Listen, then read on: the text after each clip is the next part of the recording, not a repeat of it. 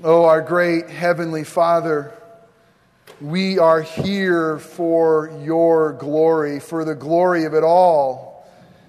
That is why Jesus did come here, for the rescue of us all.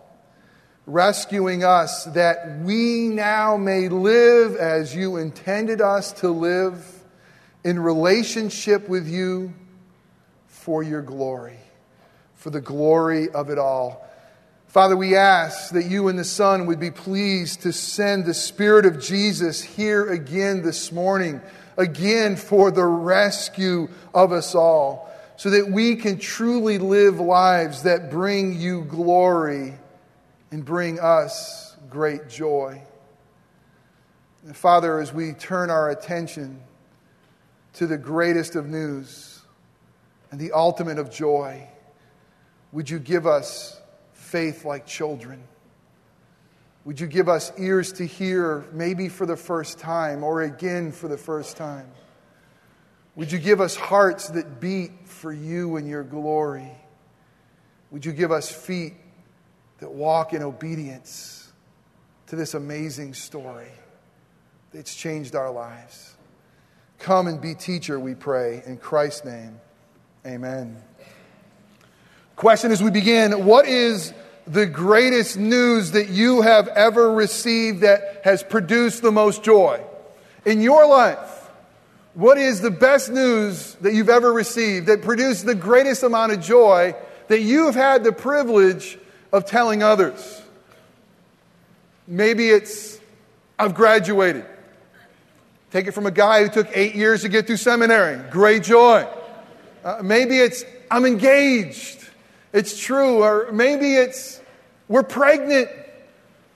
For some it might be, we're finally debt-free. We've been climbing this mountain for so long. For some it may be, you're cancer-free. What is the greatest news that has brought the most amount of joy to your life, that God has entrusted you and given you the privilege of sharing with others? And a fabulous litmus test, by the way, of how important you are to others is to know how quickly information of good news, of great joy, makes it to you. And if you're the last one to hear some good news of great joy, probably going to say that maybe you're not that important in those areas, you know? Have you heard the news that Katie's pregnant? Now, if you're just hearing it now, you may say, how could I be connected to Orangewood? I mean, I thought I was there. And listen, if I'm hearing that news for the first time, that's really something wrong, right? I mean, you got to look, hopefully that news made it to me. And I'm doing this on purpose, thinking, I want to play with them and mess with them and have them say, is Katie really pregnant? Is Katie really pregnant? No, she's not. You know, right? But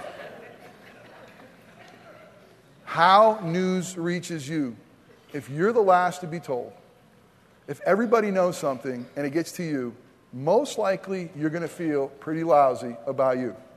You think, how come I didn't know? How come no one told me? Where was I? How come I am out of the loop? Especially if they're related to you. Listen, the best news that produced the greatest joy was announced in Bethlehem, and the wonder of wonders that the greatest news ever to be told was going to be told to shepherds out in a field. Are you kidding me?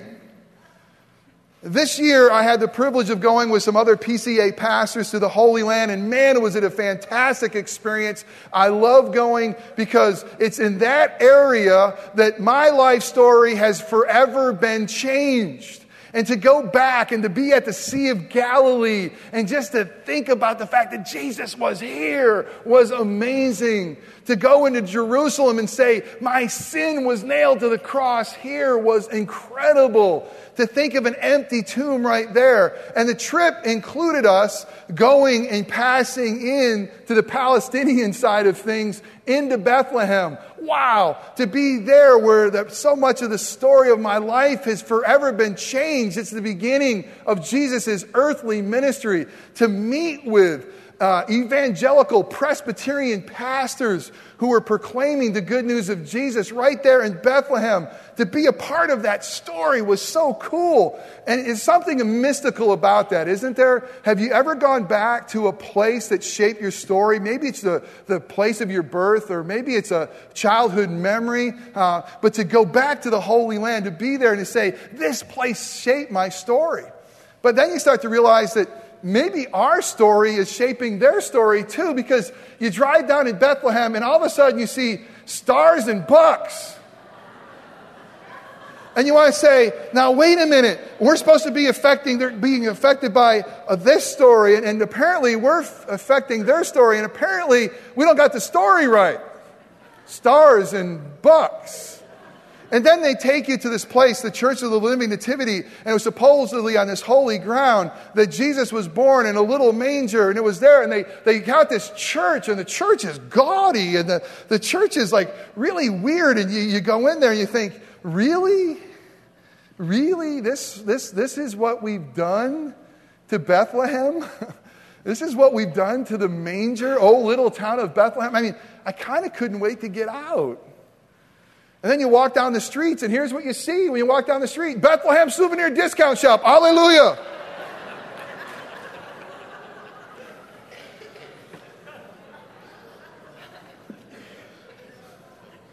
Man, this story is different than I thought it was. But the good news is they planted a church. And guess where they planted a church? They planted a church down in the shepherd's field.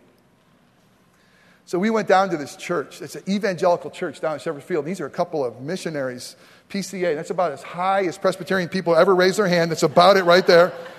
But right there, Terry Geiger, who's got an amazing ministry in Jerusalem and Palestine, and he's saying, maybe it was here that the angels broke into heaven. And I just thought, man, my favorite service of the whole year is Christmas Eve. I can't wait. It's coming. I can't wait. I think about it all year long. And I went into that little sanctuary, and I thought, what would it be like to preach a Christmas Eve service right there in the shepherd's field, you know? And everywhere I went, I mean, I'm just such a moron. I embarrassed Katie so bad. I crawled behind every pulpit. I just started to preach, you know. I didn't care no one was there, but there I am thinking, Christmas Eve, wow. But there's more than that. We went to this little restaurant, and next to this little restaurant, guess what I found in the shepherd's field? I found a shepherd and sheep. I mean, it was so cool that the shepherd was there, and you know what? I found a real shepherd, I found a real sheep, I was in the real shepherd's field. Maybe just look at the olive trees that are all around. Can you get the picture a little bit? And then guess what happened? The shepherd noticed me. He noticed me, he looked at me, and I was taking pictures of him. So guess what this shepherd did? He asked for money. I mean, I'm kind of separated from him. He's coming up, and he's saying, could you get... We're kind of talking in obviously hand language and gesturing, but he's demanding money because I took a picture of him. Here I am in the shepherd's field with a real life shepherd with real life sheep, throwing money out that's in my pocket to this shepherd thinking, this can't be the story I dreamed of. This is bizarre. Is it really here? Would it really be here that God would say, I want to change the world? Let me ask you a question. Can we go back to that picture?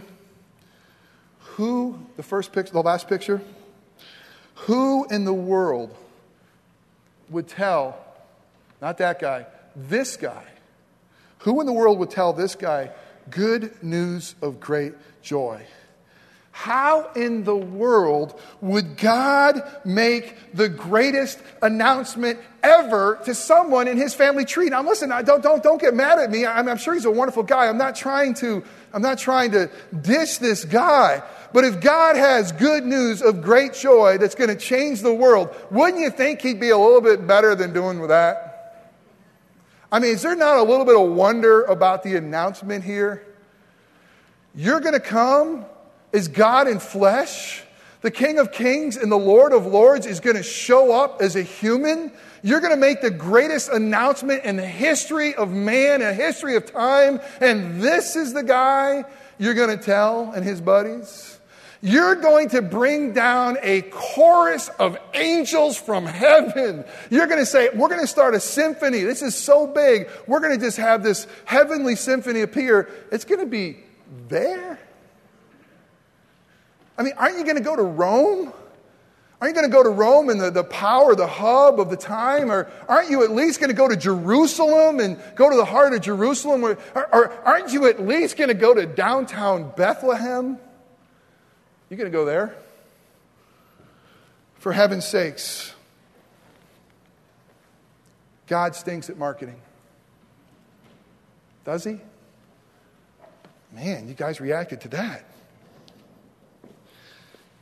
Humanly speaking, looking at the story, trying to figure it out, what in the world can God's marketing plan be all about? Christmas is this. It should begin with the wonder of the announcement. The wonder of the announcement and to whom that announcement was given. It was given to the most ordinary of people. It was given to shepherds. Not only was the announcement given to them, but what was the announcement? To you. Listen, God who created and spoke in the cosmos, the God who keeps everything right now from falling apart, the creator of all things, the sustainer of all things. I mean, this is the mighty God, and this is the glorious one that we sing about. He's going to make this announcement to the outcasts and the dirty and the smelly and the shabby and those who aren't really respected too much in society. And not only is he going to announce it, he's going to tell to them, and by the way, for unto you a child is given. Unto you a son will be born. Not just any son. Unto you the Savior, the Anointed One, the Messiah, the Lord, unto you. The wonder of the announcement of the greatest news that produces the ultimate joy, and who it is given to. Well, there's two things that we must have to experience the wonder of this announcement, and it pertains to us today as much as it did some 2,000 years ago when this amazing announcement was first proclaimed. We have to have two things, and do you have them? Here they are. The first one is the ability to listen. The ability to listen. And the second one is the ability, by God's grace, to believe. Let's look at this first thing. The ability to listen. The scripture verse, one verse in Luke 2 verse 5, the one before Jim started reading, tells us about what was happening at Bethlehem. We know the story. We sing the song of O Little Town of Bethlehem. What was available at the inn? Nothing. There was no rooms available. There was no vacancy. At the Motel 6 in Bethlehem, they did not leave the light on. All right? It was not on. There was no vacancy. They were too busy. The census that was decreed that everybody has to go back. The whole town is abuzz. Everybody's focused on something else. And the stuff of life kept the world from hearing this amazing news of great joy. They did not have the ability to hear it. Most of the world. So God went to those who had all the time in the world to be laying around by a campfire with some sheep to hear amazing news. The questions I have for you this morning is this. Do you have the availability to listen to God this Christmas? I mean, I imagine you're already putting together your list of who you got to get stuff for, and you got to get, the teachers, and you got to get those for your workers and your friends and your family, and you got to do this and you got to do that. And listen, is there any availability in your schedule to listen to God and what He might want to tell you of amazing good news of great joy this Christmas? First thing is the availability to listen. The next is the ability to believe. In Luke's gospel, he tells us, Luke 1 starts with another amazing announcement of another amazing birth, not of Jesus, but the first one is of John. And John's going to come to a righteous man named Zechariah and a righteous woman named Elizabeth. And sadly, they had a reputation in town. It wasn't that they were just righteous. Everybody knew them as righteous. They had another reputation. They were childless. It was kind of like a scarlet letter, if you will. It's kind of, maybe God wasn't happy with them or something, but not to have an heir, not to have someone who can help the family, not to have a child. Oh man, that's kind of humiliating in that day. So they were kind of secretly known as, that's the barren ones. They're righteous, they're good folks. Man, they got nothing. They got no kid. Some of you feel that reproach. Some of you understand that because for some reason society said you should have this, you should have a wedding ring, or you should have a child, or you should have a degree, or you should have money, or you should have something for you to really feel well about yourself. Let me tell you something, it's bull. If you got Jesus, man, and God's love you should be feeling ecstatic, okay? But in that society, basically not having kids was pretty much a scarlet letter that they were wearing. And so God shows up when Zechariah is doing priestly duty in the temple. And most of us who work in the ministry don't really expect God to show up. We just work for him, And when he shows up, we're usually scared to death and try to figure out what in the world is he doing. And certainly Zechariah, when this angel comes and says, hey, I got great news for you, he's just terrified. He says, listen, you know what? God's heard your prayers. And by the way, isn't it great that God hears your prayers? Some of you have been uttering them for a long time. Some of you are wondering if he hears anything. I mean, you got to know that Zechariah and Elizabeth had to wonder. Are you listening? Listen, they've gone beyond it. They were beyond the having kids years. I mean, they just figured, meh. And God shows up and he says to Zechariah, goes, listen, God's heard your prayers. And by the way, your wife's going to have a child. And you're not going to have the privilege of naming him because you're not going to have that authority. I'm going to name him. His name's going to be John. And John's going to go before my son and prepare the way. And he is going to be great. Zechariah said, how does that happen? See, I'm old and my wife is old, and apparently this is before those commercials you see on TV all over the place, but I'm old and my wife is old, and I don't think that this can happen.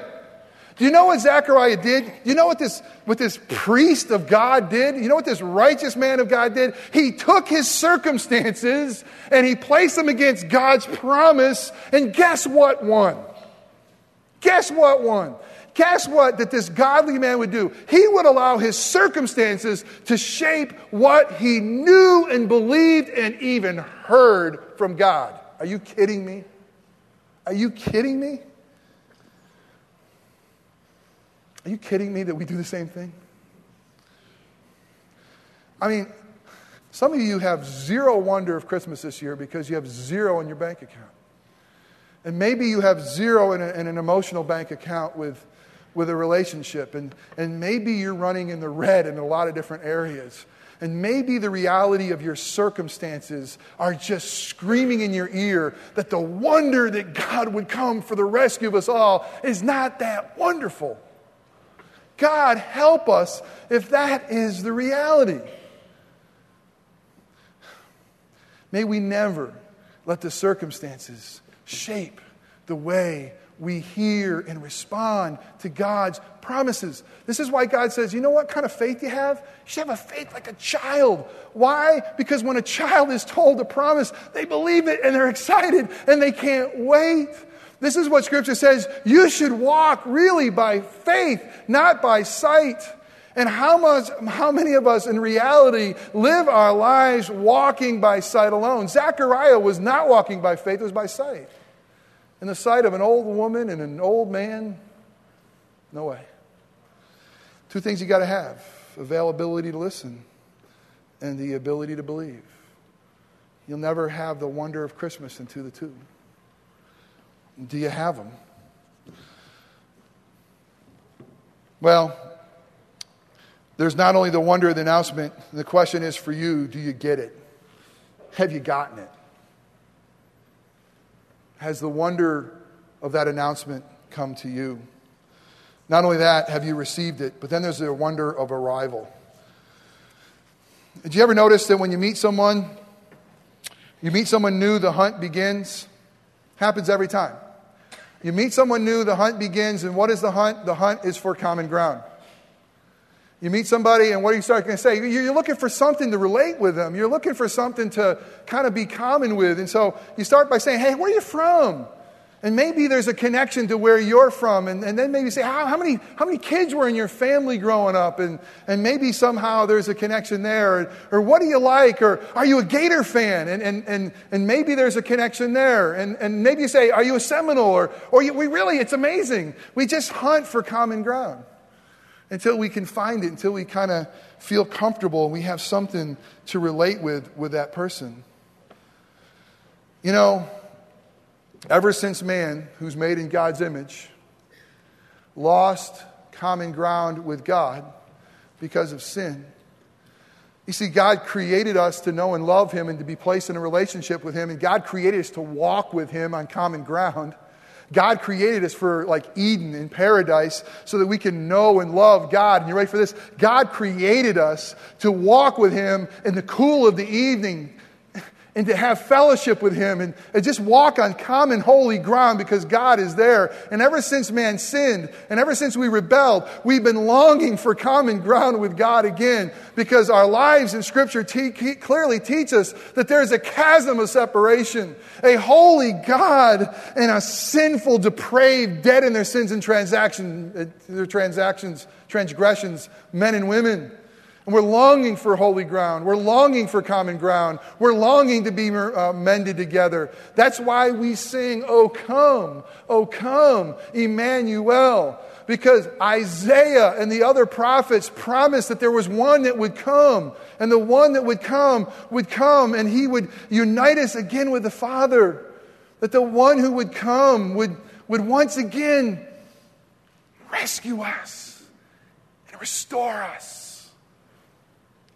And put sinners like us on common ground with a holy God. Can it be? Can we dream that much? Can we dare to dream that much?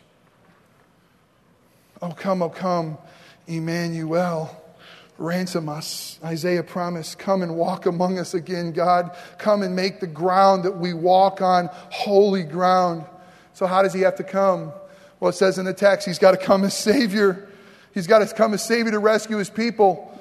In Matthew 1:21 said God has already given Him a name, and His name is Jesus. And why is He given the name Jesus? Because He will rescue His people. It's in the name. It's in the title. It's in His whole job description. It's in His very being. Jesus comes to rescue. That's what He does. To come give common ground to sinners. He comes as Christ, as Lord, as the anointed Messiah. And how did He come? Listen, how did He come? Amazing. Can you see the wonder of how God came? He came as a baby. I mean, the Word made flesh, the one who made all things. He came as a baby. He came with flesh. He came with bones. Why? To find the ultimate common ground with us. The beautiful thing about Jesus is because He is fully God and fully man, because He was tempted in every way like us, because He experienced our junk, He relates to us. The writer of Hebrews says, we now have a high priest who can sympathize with us. He's walked your shoes. He's been in your moccasins. He knows the taste of your tears. He knows your sadness. He knows your brokenness. He knows your experience because He became fully man. Amazing wonder. The God who is a God that we find common ground with through Jesus Christ and His humanity. He came to relate to us. Not only that, but He came to save us. And listen, God's plan of saving man is through man. The story had to be about God becoming man, doing what man was supposed to do. He saved us as man, yes, and as God, but He came to relate to us and to save us. You see, Jesus came wrapped in our swaddling rags of cloth. He came and He wore our rags, common ground, our rags, so that we could be wrapped in the common ground, you ready for this, of His righteousness. Are you kidding me? God would come and He would don not only our flesh, but he would don our rags so that we could now don his robe of royalty and righteousness, so common ground could be gained and never lost. Hallelujah. Praise God. An amazing wonder that he'd wear our flesh, that he'd wear our rags. Jesus came lying in a manger, which is basically a feeding trough, so that he could be the bread of life to all those who hungered, to all those who had the deepest hunger in their lives to be fed. Jesus came and said, common ground. Feed on me and live. Feed on me and find common ground with the Father. Has the wonder of his arrival led you to see him as wonderful? Counselor, mighty God, Prince of Peace, Emmanuel. God is with us. We have common ground with God. And the commonness of our life and the brokenness of our life, as we walk through life, we walk on common ground with God. Because of Christmas, it's holy ground. Because Jesus came, the wonder of it all. Has it penetrated your life? Has it changed your life? And then the last thing is the wonder of ambassadors. Not only the wonder of the announcement, the wonder of the arrival, but the wonder of ambassadors. The wonder to whom God entrusts his story. Okay, God's story, the only one that matters from time that began. Who does he choose to be the storytellers of this good news of great joy? Who are the first storytellers? Are you ready for this? They were shepherds. Maybe, I'm just thinking, maybe the shepherds were the only ones ignorant enough to believe. And maybe the shepherds had enough childlike faith to really believe that God is going to be found wrapped in swaddling clothes somewhere in Bethlehem in a manger feeding trough. Maybe everybody else was too sophisticated to say, no stinking way. And maybe it's just the simplicity of that kind of faith that leads them to go say, let's go see this amazing thing. And you know what they did? They became God's first storytellers of good news. And maybe everyone sat there spellbound as they were just running sentences together, making paragraphs, talking about heavenly hosts appearing, choirs out of nowhere, news that was so stinking radical. You wonder why all who heard, and I don't know who all they are. I know there's Mary and Joseph and some donkeys and other things around, but who were all that heard that's talking about? But all who heard, they were absolutely spellbound. Not just because of the news. I'm sure the news had to be the most spellbinding. But don't you think they were spellbound by the messengers? Don't you think they sat there and thought, are you kidding me? Shepherds? The good shepherd's going to come? Are you kidding me? God's going to entrust this story. They can't even appear in court because no one's going to believe them. God is going to make ambassadors out of shepherds. They're going to be the storytellers. You're going to be the storyteller. I'm supposed to be the storyteller. Are you kidding me? God, this great news, this amazing great news of the greatest joy, we're supposed to be Christ's ambassadors. The story finds its magnificence in that Christ has come and he wants the broken to tell it. Are you kidding me? The wonder, my brothers and sisters, the wonder that God would entrust his story to shepherds. The wonder that God would trust his story to you and to me. Now, I can tell you something.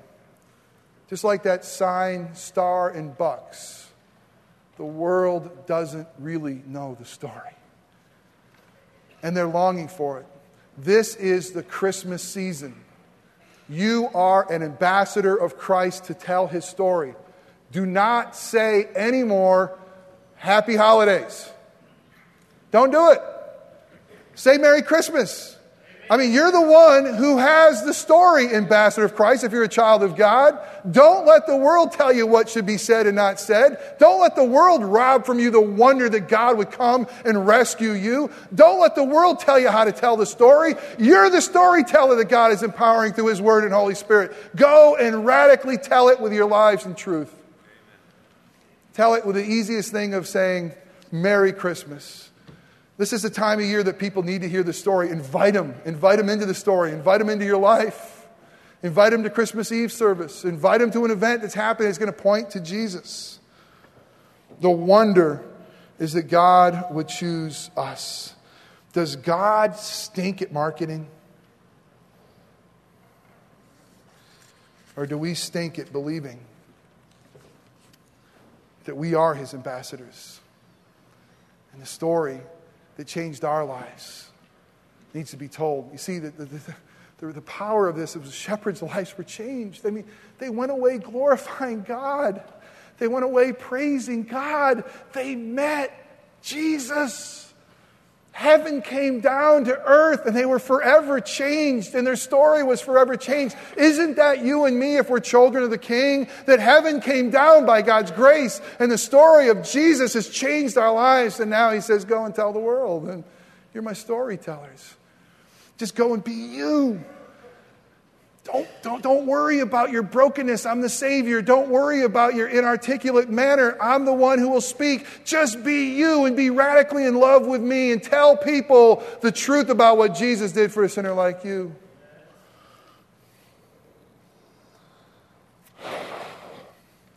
Jesus, being the ultimate storyteller and the ultimate example of the good news of great joy, gives us a tangible part of the story today, so that we will never forget.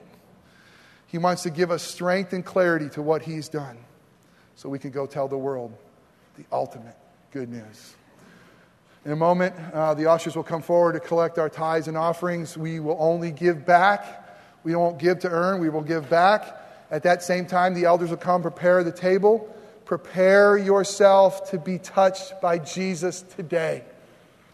Be in wonder of the story and be in wonder of Jesus, who gave us this meal to strengthen and feed us, to remind us of a broken body and shed blood, to make us His children and storytellers. Let's pray. And Father, I pray that this Christmas season that we would be able to have the ability to hear the wonder that God has come. That you would give us the ability to believe that unto us a child is given. And that, Father, that we would now walk and proclaim the reality that we are your storytellers, because the story changed our lives, that Jesus wore our rags. We wear His righteousness. We were far off, but we've been brought near. We are His. Come, feed us, Holy Spirit. Through this meal we pray in Christ's name. Amen.